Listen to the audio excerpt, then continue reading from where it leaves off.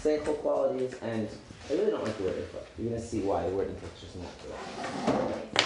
And 7 midos, which are tend to be the emotional ones. Okay. Now,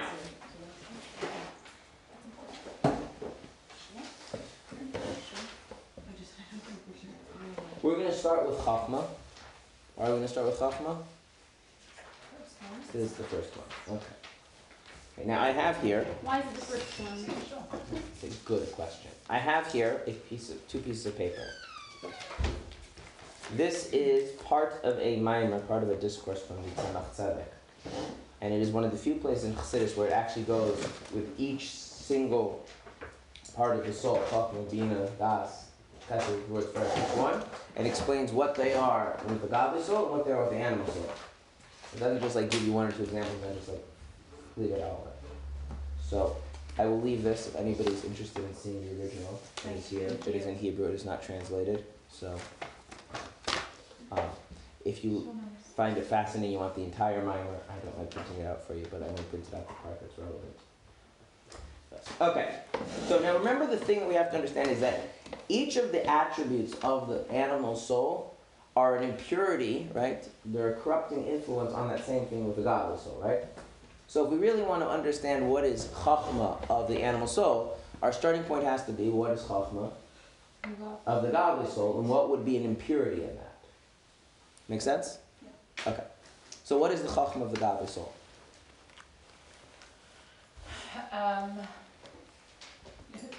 Learning about... No. You used the wrong word, learning. Knowledge of... No. Godliness. Wisdom is okay. Wisdom is like the translation of the word chachma. But what is the chachma of the godly soul? That's right, it's bittul. But everything in the godly soul is bittul. So that's too generic. So off track, I was going to say learning about non-kosher science. The chachma of the godly soul? Oh, godly. Godly soul. Chachma of the godly soul. Our sages say, Ezu chachma reis anod. Who is wise? One who sees what will be. Okay? So here's the thing. Chachma is compared to sight. So when you see, seeing has two important characteristics. Number one, if you're seeing something, it has to be there, right? If you're seeing something that is not really seeing, yeah, it's called hallucinating. Okay? And the other thing is that seeing means you're seeing it as it presents itself, as it truly is. Okay? So, there's a wall, you see the wall, well, there's a wall. Okay? Now, another way of putting this is that when the truth is self-evident and clear, right? Your awareness of the truth is that this is just self-evidently true. That is chachma. Why are we talking about chachma? Because we're going to talk about the chachma of the animal soul. In order to understand the chachma of the animal soul, we understand. Yes, that's what I said we're doing. Unless you don't want to. No. Okay. So the godly soul has this ability to see the truth. What do you mean to see the truth? Not like physically see the truth, right? But to be aware of the truth. So what is the truth? Well, number one, God is real. Yeah. Number two, God is important. Number three, we're mortal. These are not in any particular order, right? Godliness is life. Disconnection from godliness is death. Those are all true things, right? Godliness has intrinsic significance. Nothing else has any significance. These are all truths, right? Yes. Okay, now, what is it that is an impurity in seeing the truth, right? So seeing the truth, what would confound that? So, okay, well, so this is a little bit tricky. So let's go back to the analogy of sight, and it'll be a little bit clearer, okay? Is blindness an impurity on vision? Is what? Blindness. Oh, what? Like you're blind. Blindness. No, I didn't hear the question. Is that an impurity? Is that a contaminating influence on vision? Yeah. No, it's just the absence of vision. If you're blind, you can't see, right? What about if you're not blind? What if you're like me and you got glasses, everything's very fuzzy? Yeah. No, it means your vision is not as good as it could be. Okay. Yeah. What happens though if you have an optical illusion? What's that? That is. Right. Then it feels like it seems like something you're seeing, something that's not really there, right? Hallucination, right? Right. So not seeing is not a contaminating thing on seeing. Feeling like you're seeing something when you're not actually seeing it, right? Seeing what's not there, it's not really seeing. That would be it, right? So if you live a lie, that doesn't contaminate chachma. You live a lie doesn't. That's not contaminating chachma. What does that mean? To live a lie? Living a lie doesn't contaminate chachma. What does that mean? Well, chachma is seeing the truth, right? Yeah. And a lie was a lie. What is living a lie? You know what it means to live a lie? Like You- not really. You're doing something, it's false. For instance, if I'm going to do something that I know is wrong, and I know everyone else knows it wrong, and you point out to me that it's wrong, and yeah, it's wrong, I don't care. Right? So I'm acknowledging that it's wrong, and I don't care. Right? Like breaking Shabbos when you know you shouldn't be. Yeah. Right. That's seemingly like it's not, there's something. But what happens if you live a lie, and you are creative enough to convince yourself, or you try to convince others that it's true? In other words, you conflate the truth you conflate a lie for the truth. So, for instance, like, no, it's not really forbidden when it's forbidden. Right? That's so sad. Yeah. Or, I don't really care that I'm separating myself from God when you really do That's care. contaminating it. That's contaminating, right? So there's, and the root of this all is there's an arrogance, because there's a fundamental idea that if you are self-absorbed, that's false, right? You're not that important. I mean, your life is only lasts for how long? 90 years. 90 years. How many people are there on the universe in the world? A few billion, right? Okay. If you compare yourself to the world at large, you're not that important. Compare yourself to godliness, right? There's a level of obsession with ourself and our own importance, right? Which really, from any objective standpoint, is in no way justified. Okay? And not only do we have that, that becomes like the fundamental truth that we live our lives based on. It's not a truth, it's a falsehood. And we're very creative at defending that and propagating that. So for instance, if you do something wrong, you're very creative at figuring out how to excuse it, right? You're very good at presenting yourself in a way that makes you socially acceptable, right? So chachma is this instead of being an awareness of the ultimate truth of things, and an openness to the ultimate truth, is being so resistant to the ultimate truth that you start fooling yourself and trying to fool those around you to believe what's completely false, and engage in whatever kind of creativity necessary in order to maintain that. That's the chachma of, right? So, That's scary. It's very scary, right? So chachma, the godly soul, is how do I become more open, more receptive to see the truth for what it really is? That God is real, God is important, God is life, separate. How do I just let that truth speak for itself? And what is the chachma of the animal soul coming to do? Trying to replace it with an alternative truth. Now, right, everyone has ever tried to, you all lied, right? Yeah. Now, in order to keep up the lie, what do you have to do? Lie Lie more, right? Yeah. Right? And so it requires a lot of wisdom, a lot of cleverness, right? Like, think about someone who's able to pull off a Ponzi scheme or a con job, right?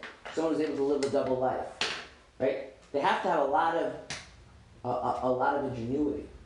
And in a certain sense, what Chassid is saying is that's true about every single person. Every single person is living this falsehood. But it's not one thing, it's not just that there's a falsehood. It's that they live that falsehood if it's the truth. And our dedication to that and our devotion to that, right, is the inverse of the dedication, devotion of the godly soul to being aware and to being open to the truth of God. Instead, we're dedicated and devoted to this lie that we're somehow really the center of everything. And that just seems to be the most obvious truth, okay?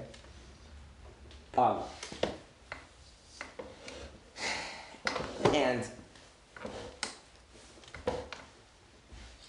this takes two forms. One form is entirely irrational, and the other form is rational. The irrational form is that just innate sense that life is all about myself, and I'm actually very important, and therefore I fool myself, I lie to myself, and to make myself, to my own mind, seem more worthy of attention. I try and present myself in ways that will make others people feel that I'm as important as I think I ought to be, etc., etc., etc. And there's no real rational basis for all that. But then there's another kind where you actually latch hold onto actual real things in the real world, such as you are actually smarter than other people, or you are actually richer than other people, or you are actually stronger than other people. And you use that to kind of anchor the sense that, clearly it's about me, and clearly my being is significant. Okay? Now you'll notice that this kind of thing is operating all the time in the background. Yeah. Right? Okay. Have you ever had a conversation where you were listening to somebody and your thoughts were all directed as to what can you say to make the other person think of you the way you want to be thought of? You ever had that? Mm-hmm. So, and you get very creative that way, right? You're very open to all sorts of interesting possibilities, right? Yeah. What's that?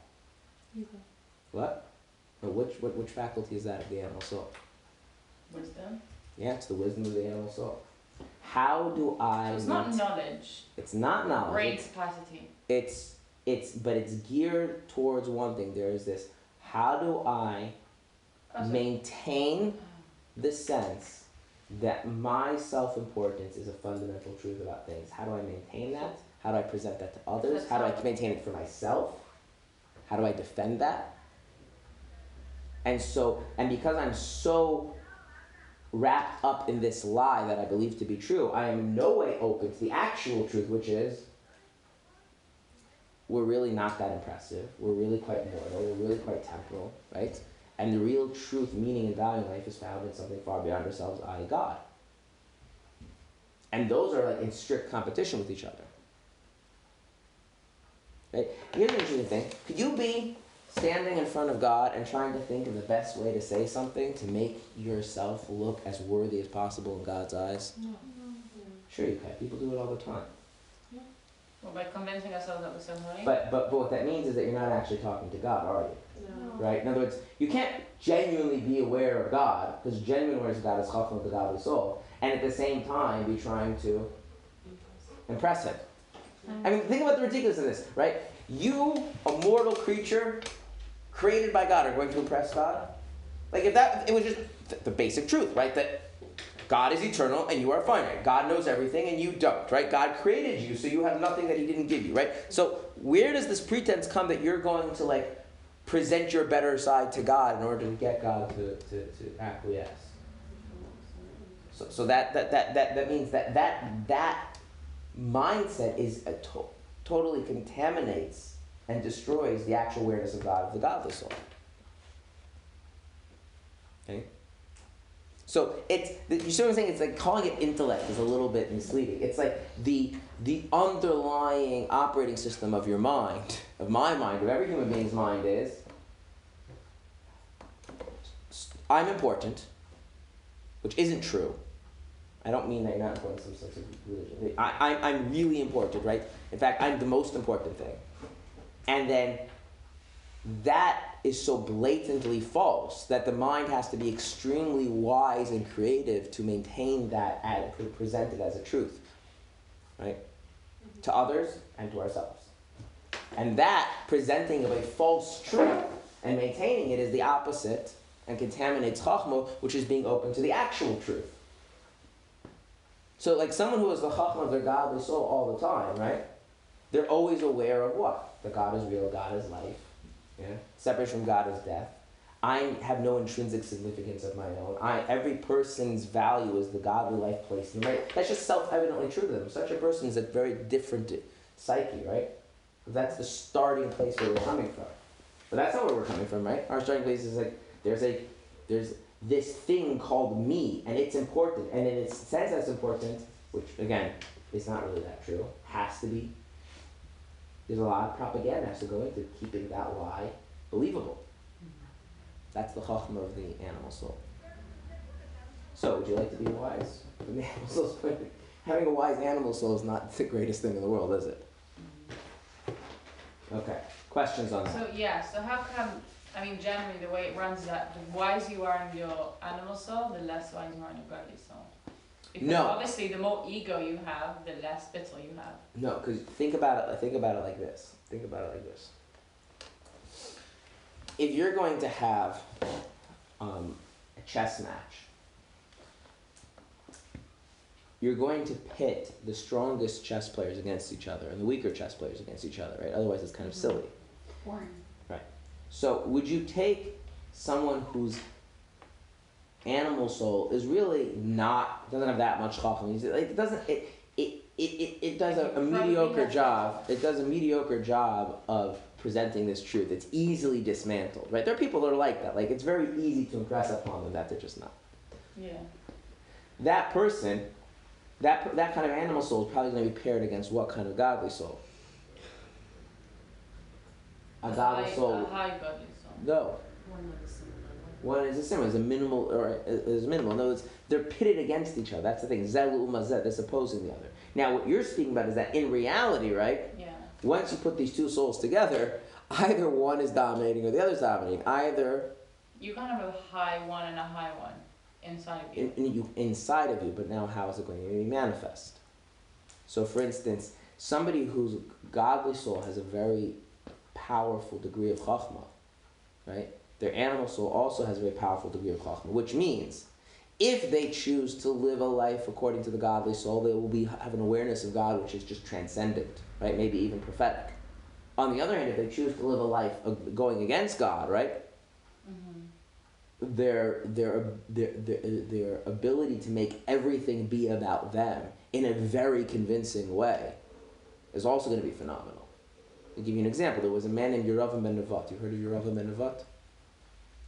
Yeravam ben Nevat was the first king of the kingdom of Israel, the northern. His kingdom was split. You're familiar with this, right? The Jewish people had a kingdom way back when, and it was split. So there was Shaul was the king, then David was the king, then Shlomo was the king, and then it split. Right? So the prophet who, and basically, if you read the Nevi'im, anyone ever read the prophets? So what's the basic theme of the prophets? The later prophets, not the early prophets with the stories. Later prophets? Yeah, what do they spend their time doing? Trying to get the people of Israel to repent. That's right. And they're basically telling the people off, and telling the priests off, and telling the king off, right? They're just basically telling everybody off all the time, right? Yeah. Okay, so being Yeravam ben Nevat, basically he was a very righteous man, and he spent his day telling Shlomo Melech off about how he's not really such a good person, and Shlomo Melech had a lot of flaws, to the point that Talmud discusses whether he should go to Gehenna or not. Not getting into that. Shlomo Melech's a complicated character. And eventually, the decision was made that in fact the kingdom, Shlomo Melech was going to be punished, and the kingdom would be split, not in his lifetime, but in his son's lifetime. And that was supposed to be temporary. So some of the tribes stayed with Shlomo Melech's son Rechavam, and some of the tribes would be given to someone else. And the prophet Achia Shilomi was appointed by Hashem to give the rest of the kingdom to his very righteous man, critic of Shlomo Melech, who stood up for what was right and what was true, Yeravam ben Nevat. And Yeravam ben Nevat had a tiny little problem. Now he was one of the greatest Torah scholars. He was a holy person. He had a tiny problem, which was, where's the base of Mikdash? Not in his territory. Not in his territory. And 3 times a year, where are all the Jewish men going? Base of Mikdash. What does that do for the integrity of his kingdom? Weakness.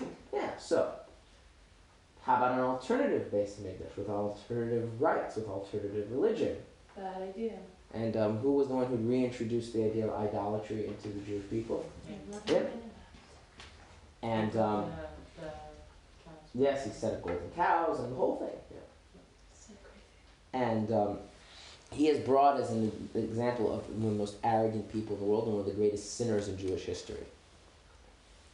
And the Gemara tells the story, just to give you a sense of how arrogant he is, that Hashem came to Yeravam ben Nevat and said, do tshuva, chazar b'cha, do tshuva. And if you do so, you, myself, and Ben Yishai, the son of Yishai, meaning David, will go together strolling in Gan Eden. And you know what his response was? Who's going to walk in front? Oh. And Hashem says, Ben Yishai. So then Yeravam ben Nevat says, I'm not interested. Now, how do you fall from that height to that low? Because Zelu Mazet, right? There is a being inside of us whose fundamental point is to be aware of the truth of God and at all costs. And it doesn't matter that it turns out that I'm a small, insignificant nothing in comparison to the ultimate truth of Hashem. It doesn't matter. And to know that and to be aware of that and to have that be clear in the most deep and profound and vivid ways, the point that that enters into the realm of prophecy at the highest levels. And against that, there's a being inside of us, right, who, using all of the same kinds of forms and themes, but to maintain the lie, to make a lie seem obviously true, that it's all about me. And both of those are inside the person. Now Hashem doesn't put, right, it's not much of a competition if if they're on an unequal match, right? So a lofty, godly soul, the tremendous chachma, is not going to be pitted against the pathetic animal soul, who's very limited chachma. And vice versa. Does that make sense? Yeah. But you really have to think of them as not, you have this power, how to use it. There's two different things. There's the power to see the truth for what the truth is. That's the godly soul. And there's the power to make a lie seem like the truth, no matter what. That's the power of the animal soul. They're both called chachma, but they're inversions of each other. Mm-hmm. And now does it make sense how the chachma of the animal soul is a impurity? It's a contaminating influence on the chachma of the godly soul? Does that make sense? Mm-hmm. Okay. So it's not how you use it, it's which one you're using. Good? Okay. Now, the rule is that Chachma and Bina have this relationship, that what you have in Chachma is developed in Bina. That's the relationship. So the example between Chachma and Bina is like Chachma is the contribution of a father, and Bina is the contribution of the mother. What the father contributes is not really worth anything, but that's then developed by the mother into an actual fully fleshed out person. So Bina develops, right? This is the idea that Bina is certain in Anisha, a woman has more Bina. It doesn't mean more analytical ability per se. It means this idea of development, of taking something and making it more tangible. Can you say what you said in the beginning, Bina, about Bina, one first thing you said? Chachma, yeah. The racial Chachma is that Chachma develops Bina into something tangible. So now, what would the Bina of the godly soul be? Well, if you're aware of the truth of God, Bina is... Learning Torah. Living it. No. Acting. Bina is where... You know your mind is like moving all the time? It's racing? Yes. Yes? Okay. If somebody, and you just, it gives you like a silly example. If you really, we won't do it that way. So we'll just start with the chachma of the being of the godly soul. So the being of the godly soul is that you're aware of God. Okay. How many different aspects are there to God's greatness, to God's goodness? Mm-hmm. How many, right? Is that something that's just like you have this just like awareness of, or that's something that's very fleshed out, it's very concrete, it's very tangible to you? If I were to ask you... Depends who you're asking. What? Depends who you're asking, right? Mm-hmm. So the Bina of the godly soul is this ability to take this awareness of Hashem and make it something that is very, very fleshed out, very specific, right? So someone who's a tremendous amount of Bina of Hashem, and you say something like, I have a lot of love and faith in Hashem. So those mean two very different things. It's very clear the difference between loving Hashem and having faith in Hashem. You say, Hashem creates everything and there's Hashgacha Pratis. Those are two different things. You say Hashem transcends time. That means something very specific. Everything about Hashem is very specific. It's very concrete. It's very tangible. It's not fluffy. Have you ever spoken to a layperson about something medical?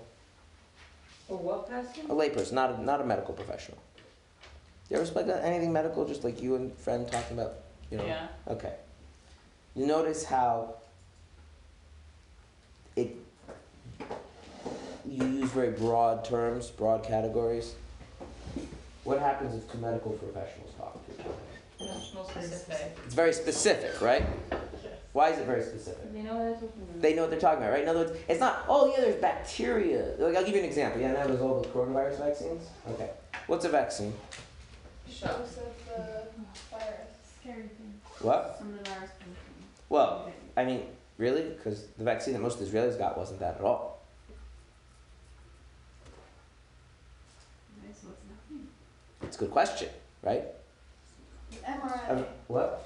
A vaccine is a way of teaching the immune system to recognize a disease so that it will fight it, preventing the person from either A, getting sick, or B, being able to transmit to others, or both. Now, the original way people figured out how to do that is you give people a similar virus. Right? So the first vaccine was the smallpox vaccine. And the smallpox vaccine was very simple. You give a person cowpox, and they get sick with cowpox.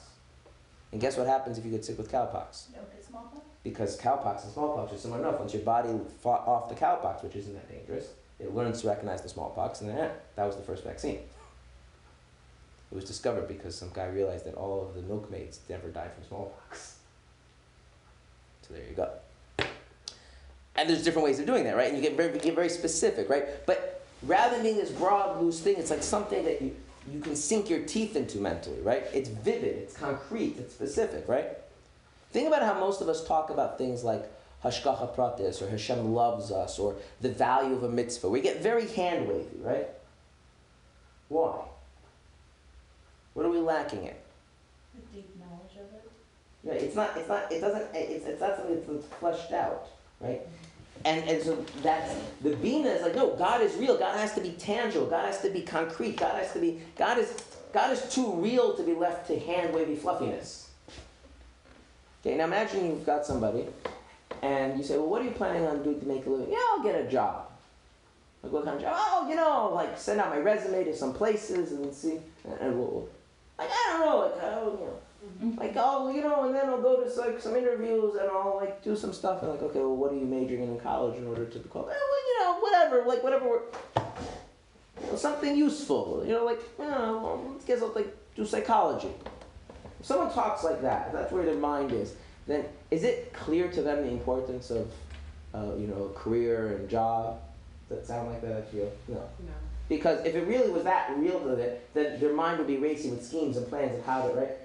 So the fact that our minds are always trying to figure out how do we get ahead, how do we take care of ourselves, right? How am I going to ask for this raise? Which courses should I take to get a better degree, right? Right?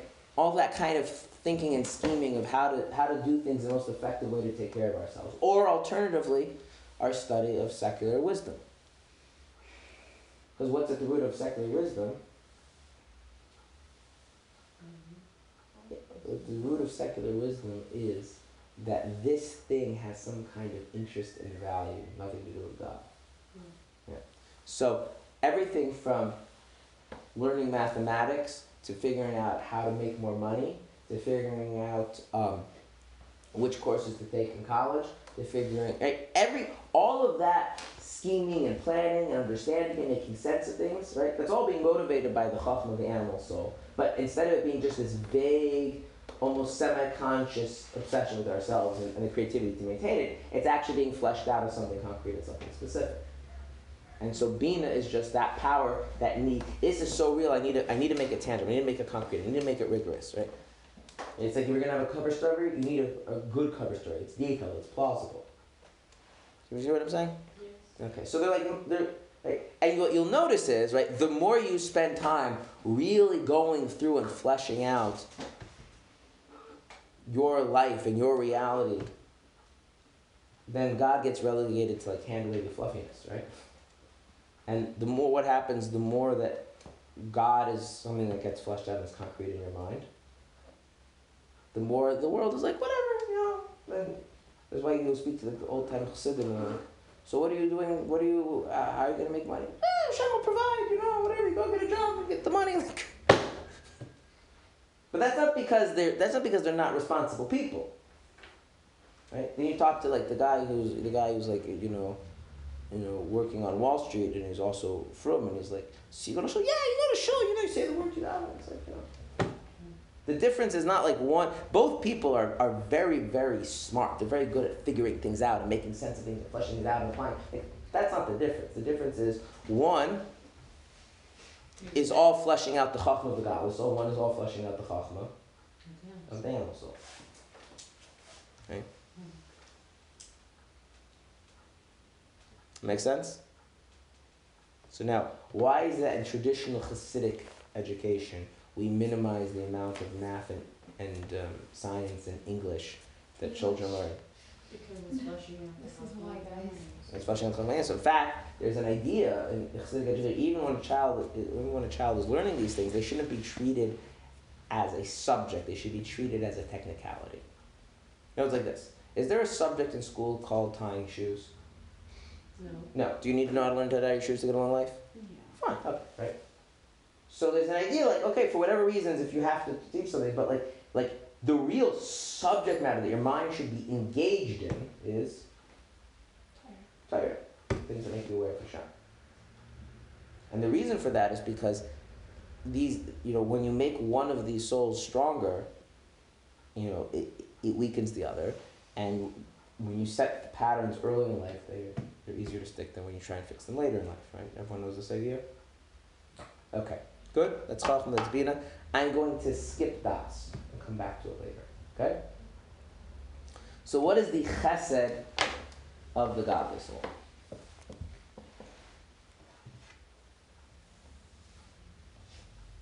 What is chesed of the godly soul? Chesed of the godly soul is that you feel drawn to God. Right? I mean, think about it. If you're that aware of God, and God is that real to you, then God is magnetic. God is appealing, right? You feel drawn to God, right? And you feel motivated to do things that bring God into your life, into the world around you. That makes sense? How's that chesed? Because chesed is the idea of reaching out and connecting. Okay? It's a positive relationship, right? And so the inner part of chesed is love, and then you invest yourself into doing things. Okay? So that goes back to what we learned previously about how the love of Hashem goes into the mitzvahs and all of that. Okay? What would the chesed of the animal soul be? Drawn to God. That you feel drawn to everything other than God. All the other things that you feel attracted to, that speak to you, that resonate to you. But now here's the thing. It's not in the godly soul, right? In the godly soul, the more a person is aware of Hashem, and the more that's fleshed out, the more appealing Hashem seems, and then being drawn to Hashem and being connected to Hashem is like an end in and of itself. With the animal soul, right? There's that me and my life and my being and my reality is really important. That's like the chachma, and that's fleshed out. The more that fleshes out, the more you feel drawn to all sorts of things in the world. Okay? And you feel attracted to those things, and you feel pulled by those things. Yeah. So does chocolate ice cream speak to you? Yeah, so not necessarily bad, just not godliness. Well, but from the perspective of godliness, everything that's not godly Is bad. is bad. You didn't say it's forbidden. Okay, I don't know if this was discussed yesterday. If it was, I'm sorry. What? I said, I don't know if this was discussed yesterday. If it was, I'm sorry. I feel like what ends up happening is that we have all these in principle, but I express the klipa side. So does that make everything else fake? Does that make me fake?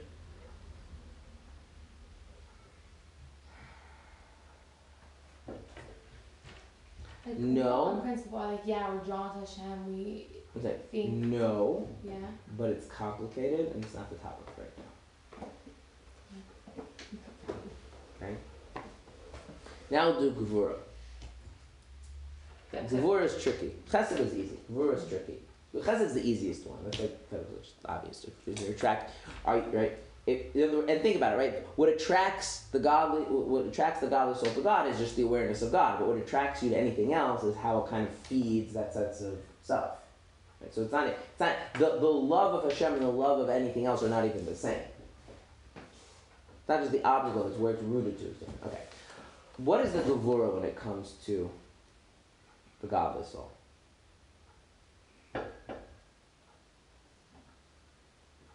pushing away ungodliness? Well, it's not pushing away ungodliness. It's an intolerance of things that are not godly. That's the Gemara. Yeah, that you actually despise it. You hate it. You find it disgusting. With things that don't That are not godly, right? I hate those. You hate them. You find them disgusting. That's the Gevurah. Now, what's the Gevurah of the animal soul then? God. It's not. Disgusting. It rejects godliness. You find it, and this comes out in more interesting and creative ways. So a classic thing is, you find people that are firmer than you offensive. You notice that tendency people have? Yes. It's like too firm.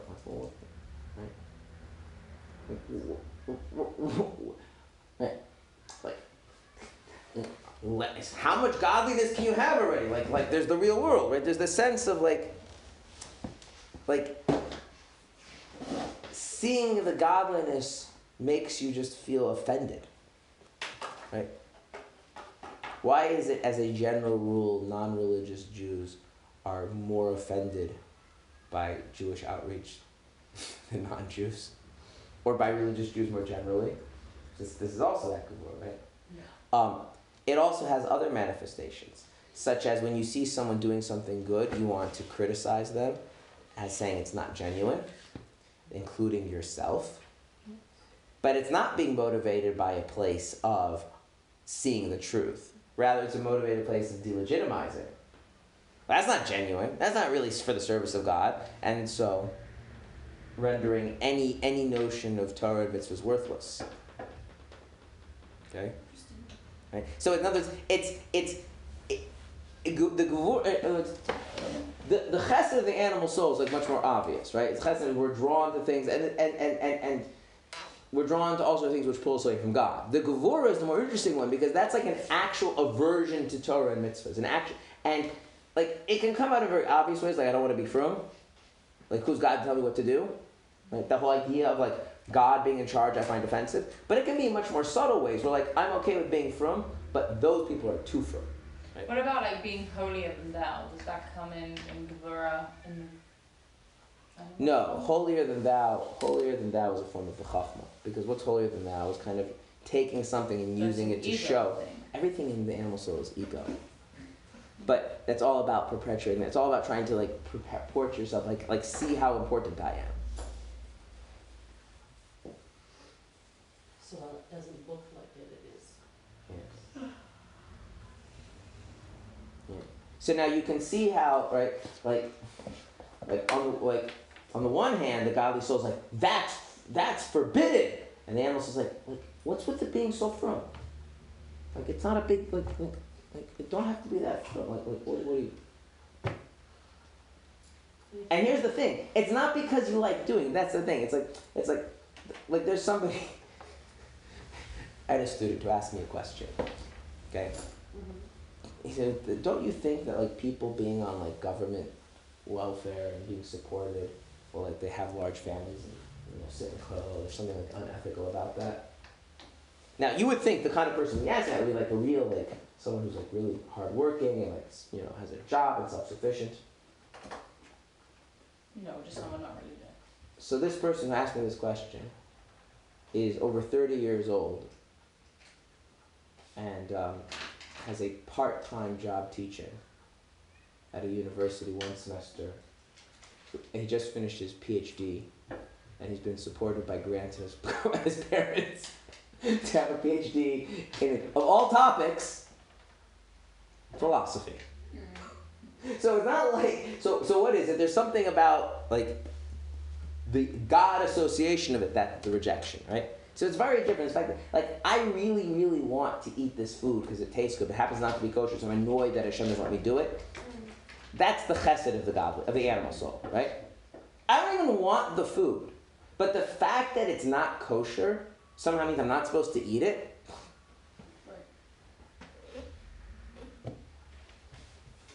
Right? There's the notion of godliness, you just are offended by it interfering in your life. Now, again, that doesn't. The obvious example is like not a religiously observant person, but this applies to everybody. Right? You could be very, very observant, but those people are too observant. Those people aren't genuine, right? So whenever godliness, not religiosity, shows its face, you find some way of discrediting it. That's being motivated. It's rejecting. It's being repulsed. Good? All right. What about Tiferes?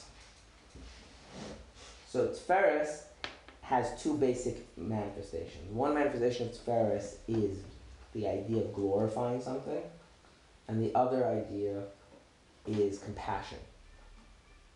So let's first talk about glorifying. What does glorify mean? What does it mean to glorify something? Do anyone know what it means to glorify something?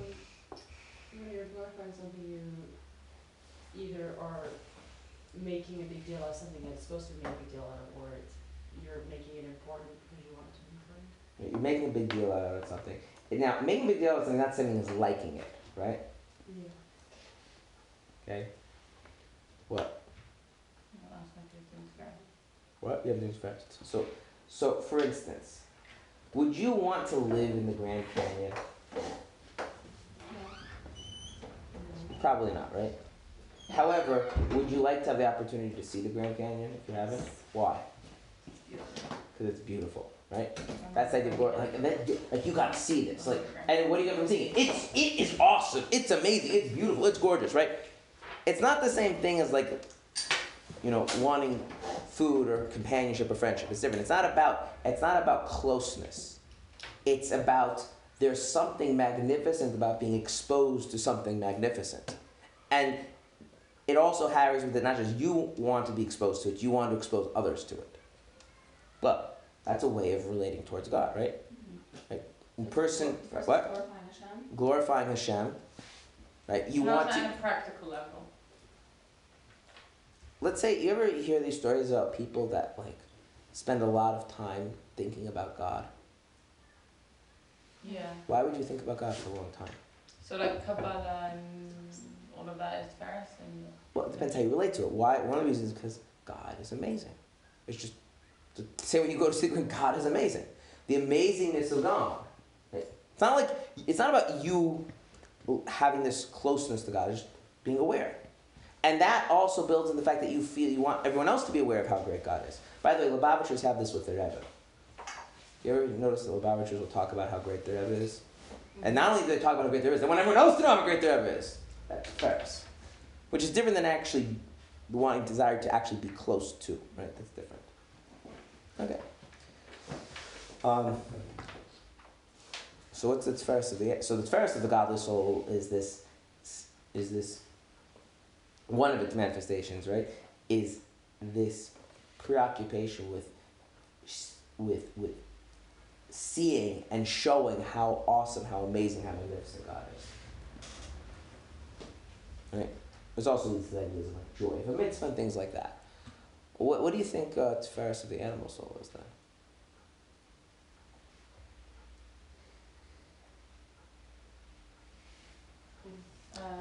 What is the most interesting topic Being of really what's the word? Physical, liking physicality. No, Having that's a more beautiful chesed. house.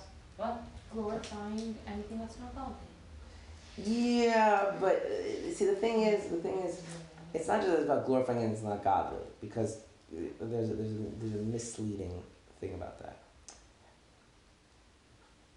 Even when people are glorifying things that aren't godly, if you actually listen very carefully, they're using that thing as a proxy to glorify themselves. Like, I know so much about it, or I was there. What is the most interesting topic of conversation to any person? Themselves. It's Ferris. You want a person just going on and on and on? Ask them something. Not themselves. And make it sound as if you're actually genuinely interested. They'll just keep talking.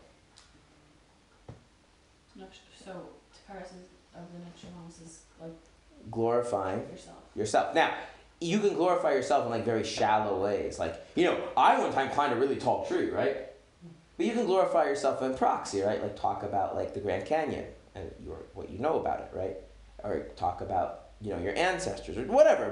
But in some way, like you're and by the way, people, this is one of the things, like a lot of Lubavitchers talking about their Rebbe is glorifying who? I could say it could be that yeah, after all, my Rebbe, the Rebbe of my group, right? That's kind of implicit in a lot of what people are saying, right? Why do you think people get offended by it? Because Yeah, it's like, it's just, right? So a lot of times when we're glorifying something else, we're really just using it as a proxy to glorify ourselves. And by the way, you could talk about God that way too. That's what I'm saying. You could even talk about God, but it's really just a way of glorifying yourself. Whereas with the godly soul, it's actually about the glory of God. It's not about you at all. Okay. The other manifestation of Tiferes is compassion. So what would compassion be for the godly soul? So first of all, what's compassion? Compassion is that... Wait, we didn't say what the first for the Nefesh HaHamid. I did. Glorifying yourself. Oh. And everything else, proxy glorifying. Okay. The animal soul, another thing is compassion. What's compassion? Compassion is where you want to alleviate the pain and suffering and difficulty of someone. So if someone is very wonderful for someone, then you can't have compassion for them. So now what would it mean for the godly soul to have compassion? Well, God is suffering. Why? Because godliness is in exile. It's an exile in ourselves, exile in the world, right? And so when a person has compassion for the godliness and how godliness is concealed and in exile, that's the Tiferes of the godly soul. What would Tiferes of the animal soul be? Have compassion for who? On yourself. Now, what does it mean to have compassion on yourself? So there's a line in the Tanya, and I'm going to read this line because I think it's an important line later on. It's one of those lines which is a bit disturbing. So in chapter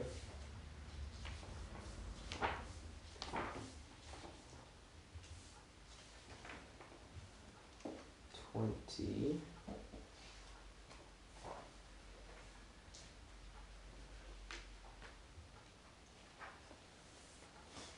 it speaks about overcoming our inertia in the service of Hashem and going above and beyond.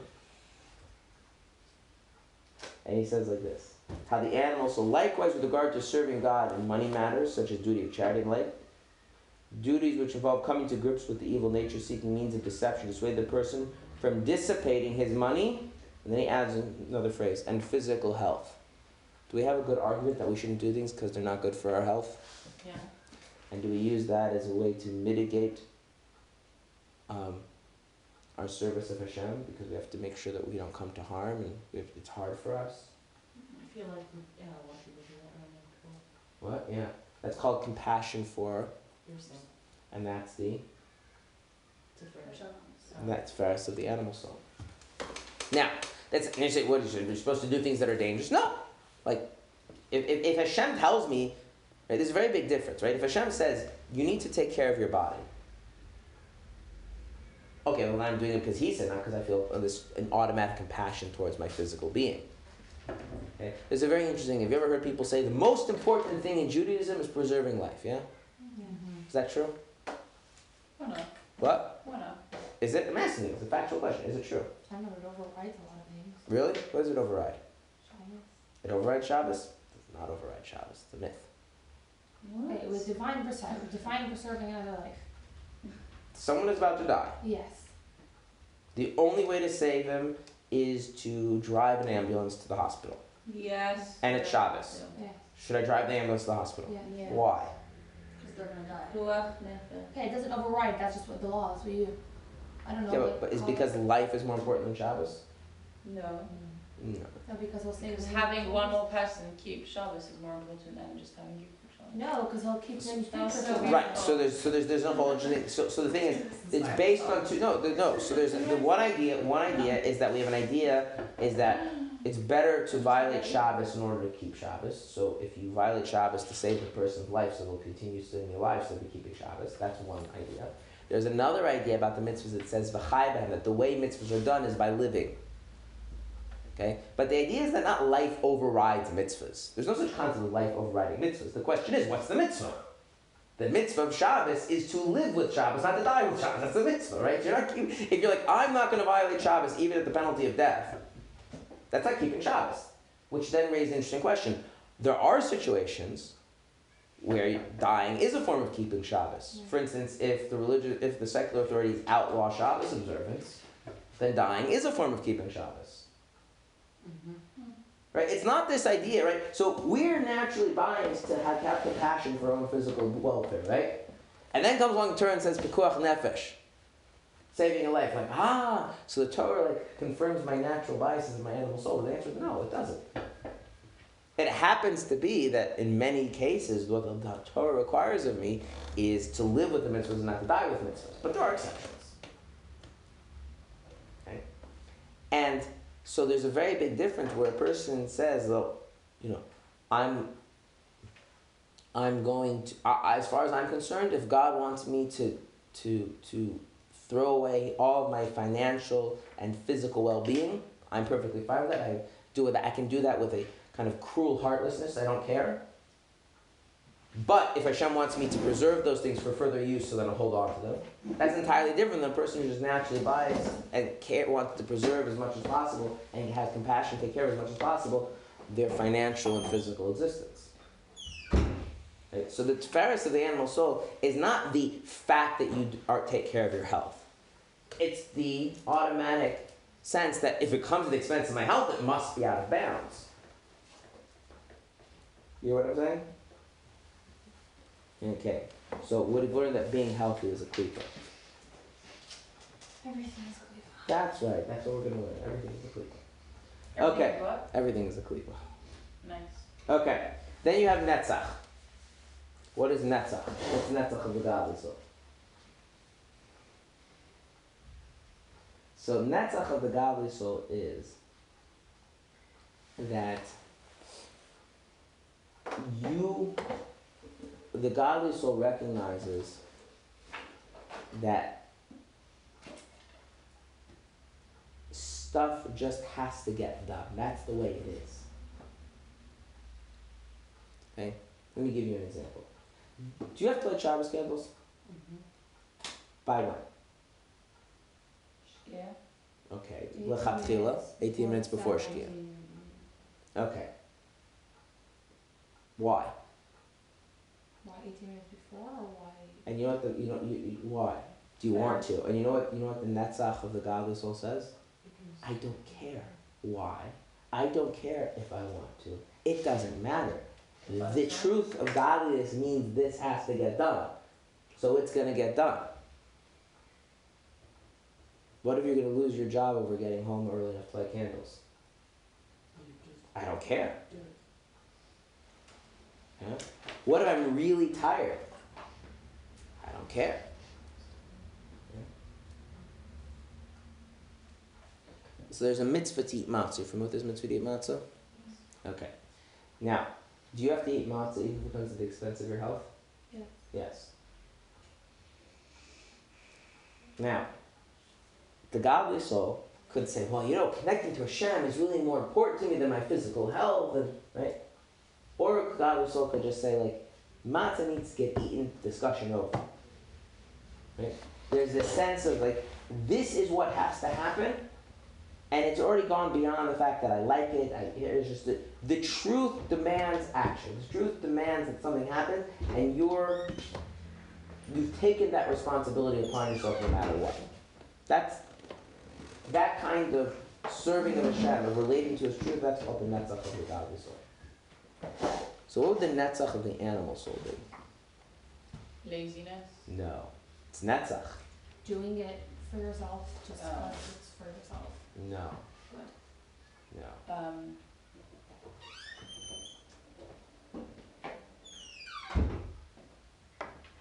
I don't know, pushing yourself but for the wrong things.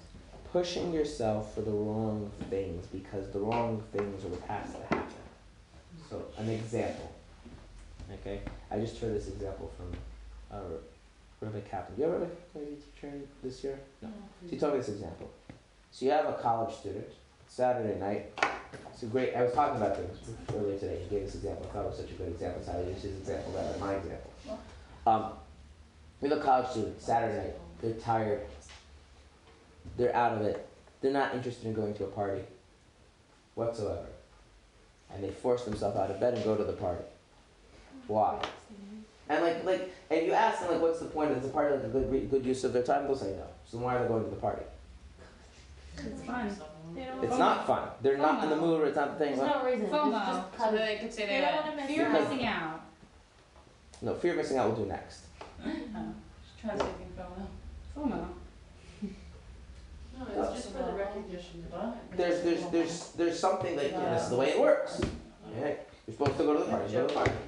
Why? Because that's your In the arena, you go to college, you can play. That's right. That's the way it works. Right? That there's this, you take on, it's like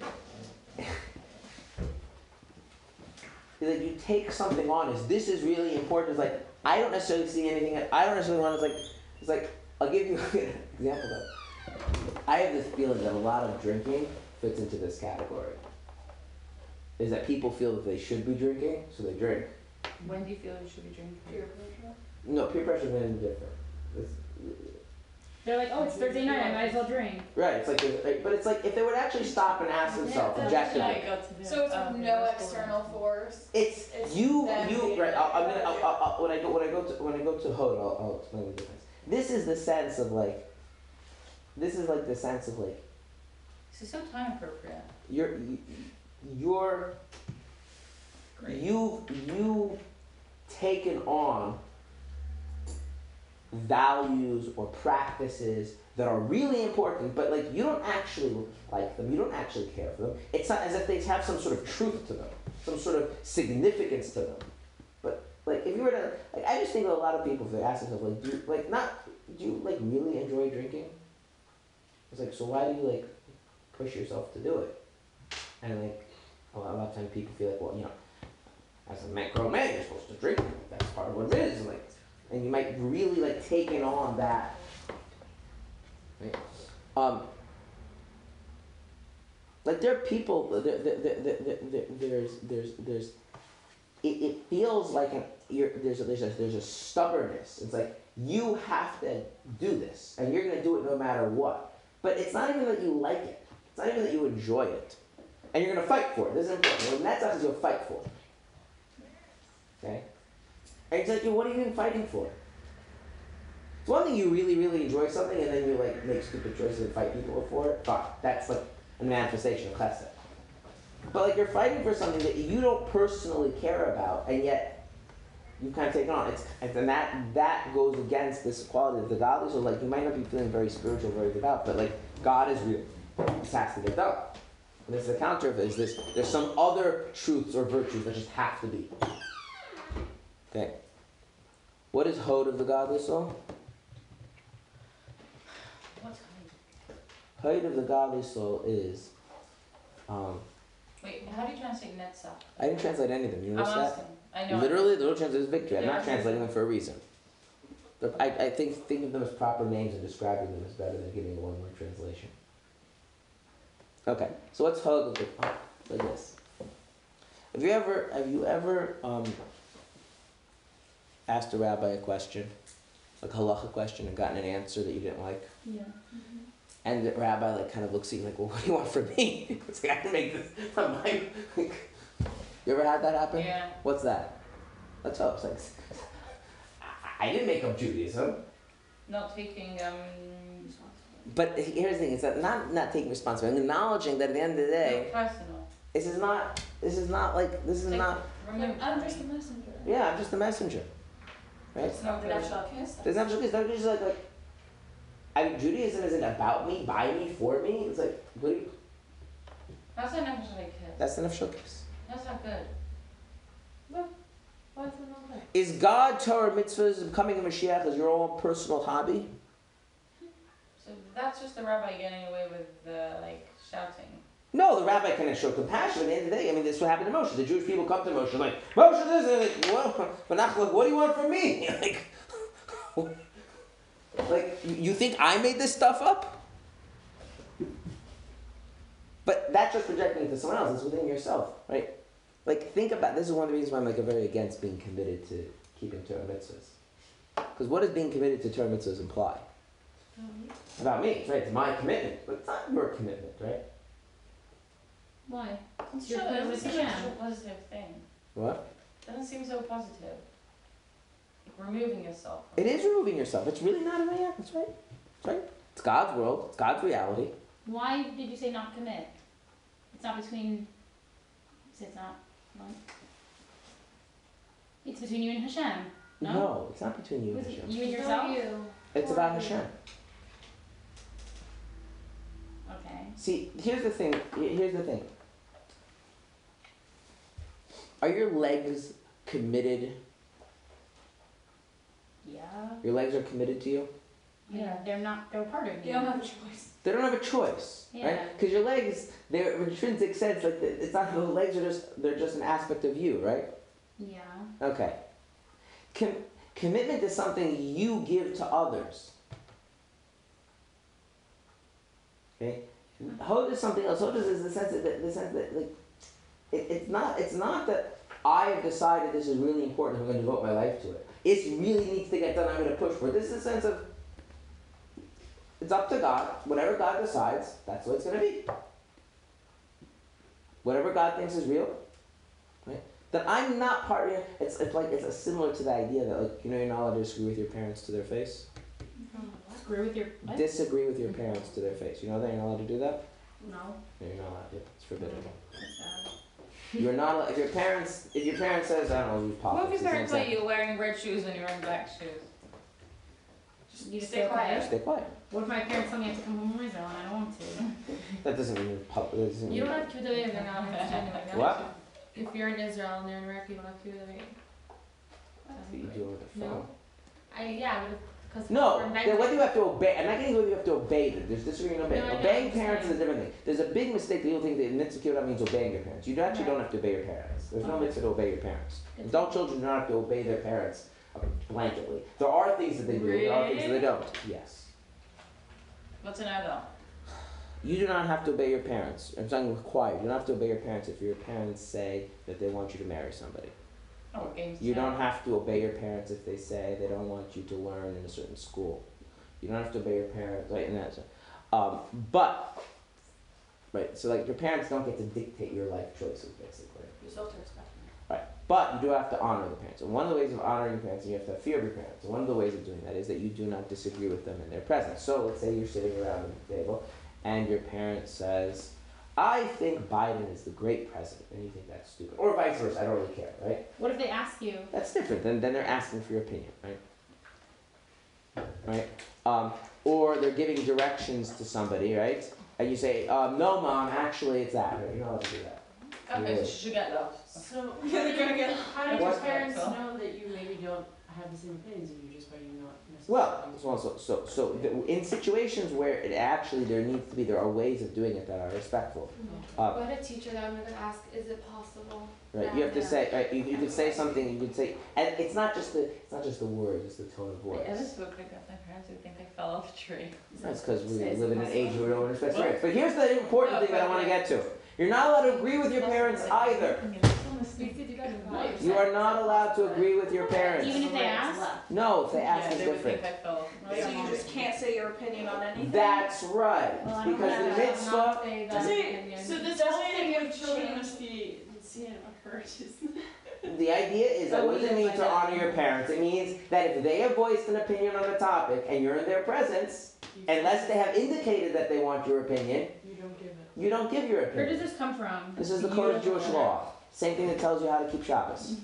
What if No, I they're disagree. saying something? That works, It's a good thing he's not your father. Does it matter though if it's or does it differ if it's on an issue of they're saying their opinion on you transgress a commandment? Like if my dad You contradict not asking for my opinion said I don't think you should cover your hair when you It's get also married, the way you say it.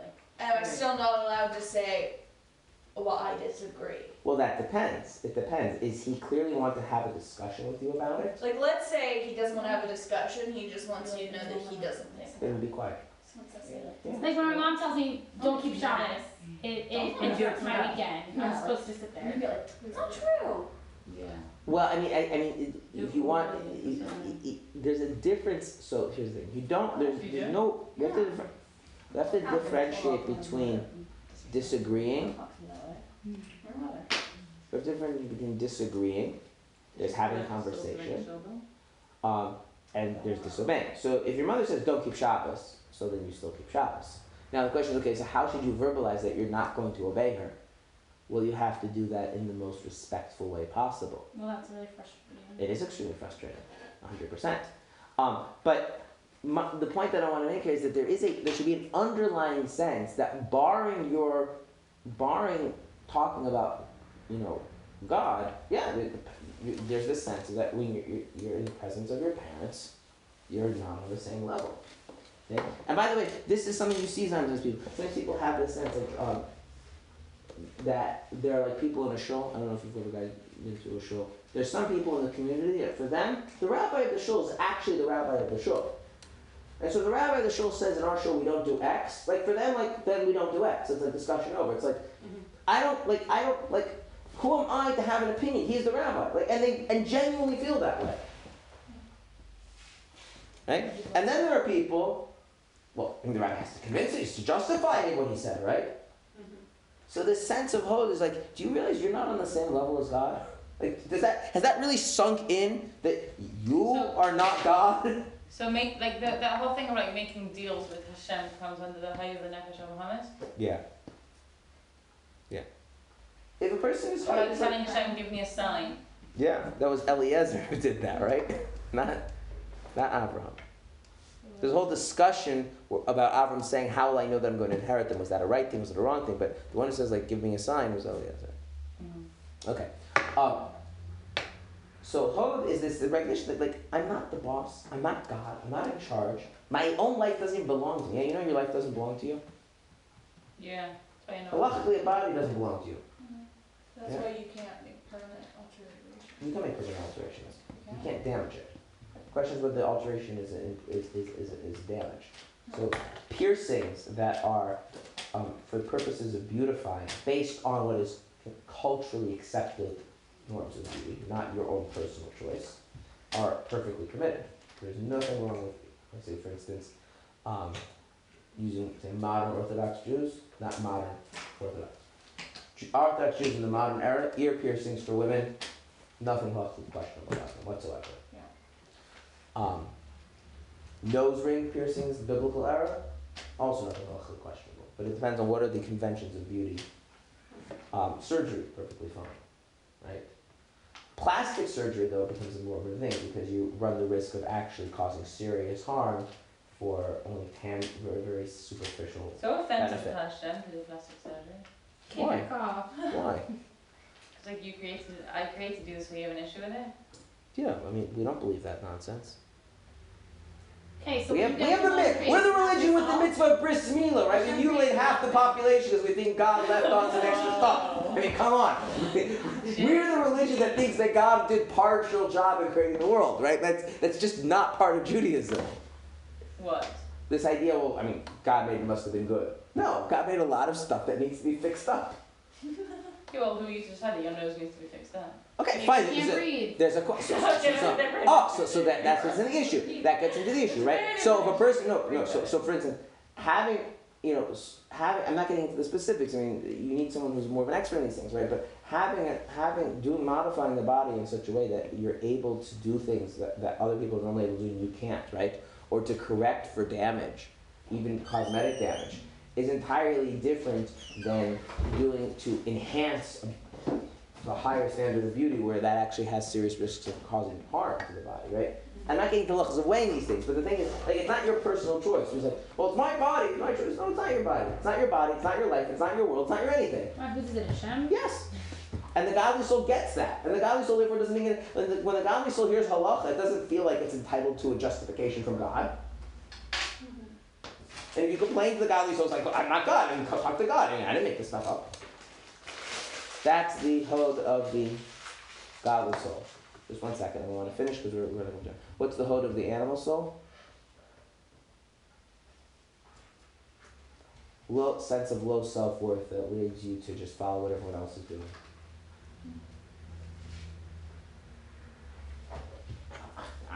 I'm gonna have my own opinion about what's going on.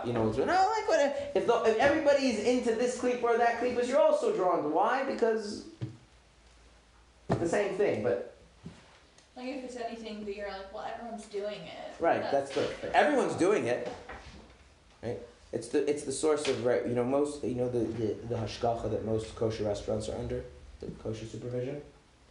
Or by not? No, the most universally relied upon, the most widely relied upon hechsher is the everyone hechsher. Everyone eats there. It must be fine. Right? You know that? Yeah. Right? Everyone's doing it. It must be good. Everyone wants to go. It can't be. Right? Right? I mean, when things are really important, you don't have that. Right? So there's on one hand, there's this sense. Well, I mean, God is God. Who do you want from me? It's His reality. It's His truth. It's His world. Right? And the other side is that you're just a slave to society and social norms and expectations, and there's no backbone to you, and so you get dragged into all sorts of ungodly things not because you want them, not because you're pushing and fighting for them, because there's not enough of you to resist. Yeah. How many people do things and make life choices because that's the way the world works? That's what everyone does, but it's not like they're not fighting for it. They don't care about it. Just kind of dragged along. All right, tomorrow we'll do Yesod. Yesod is fascinating. Thank you. But I want to impress on you how each one of these things is literally the same thing.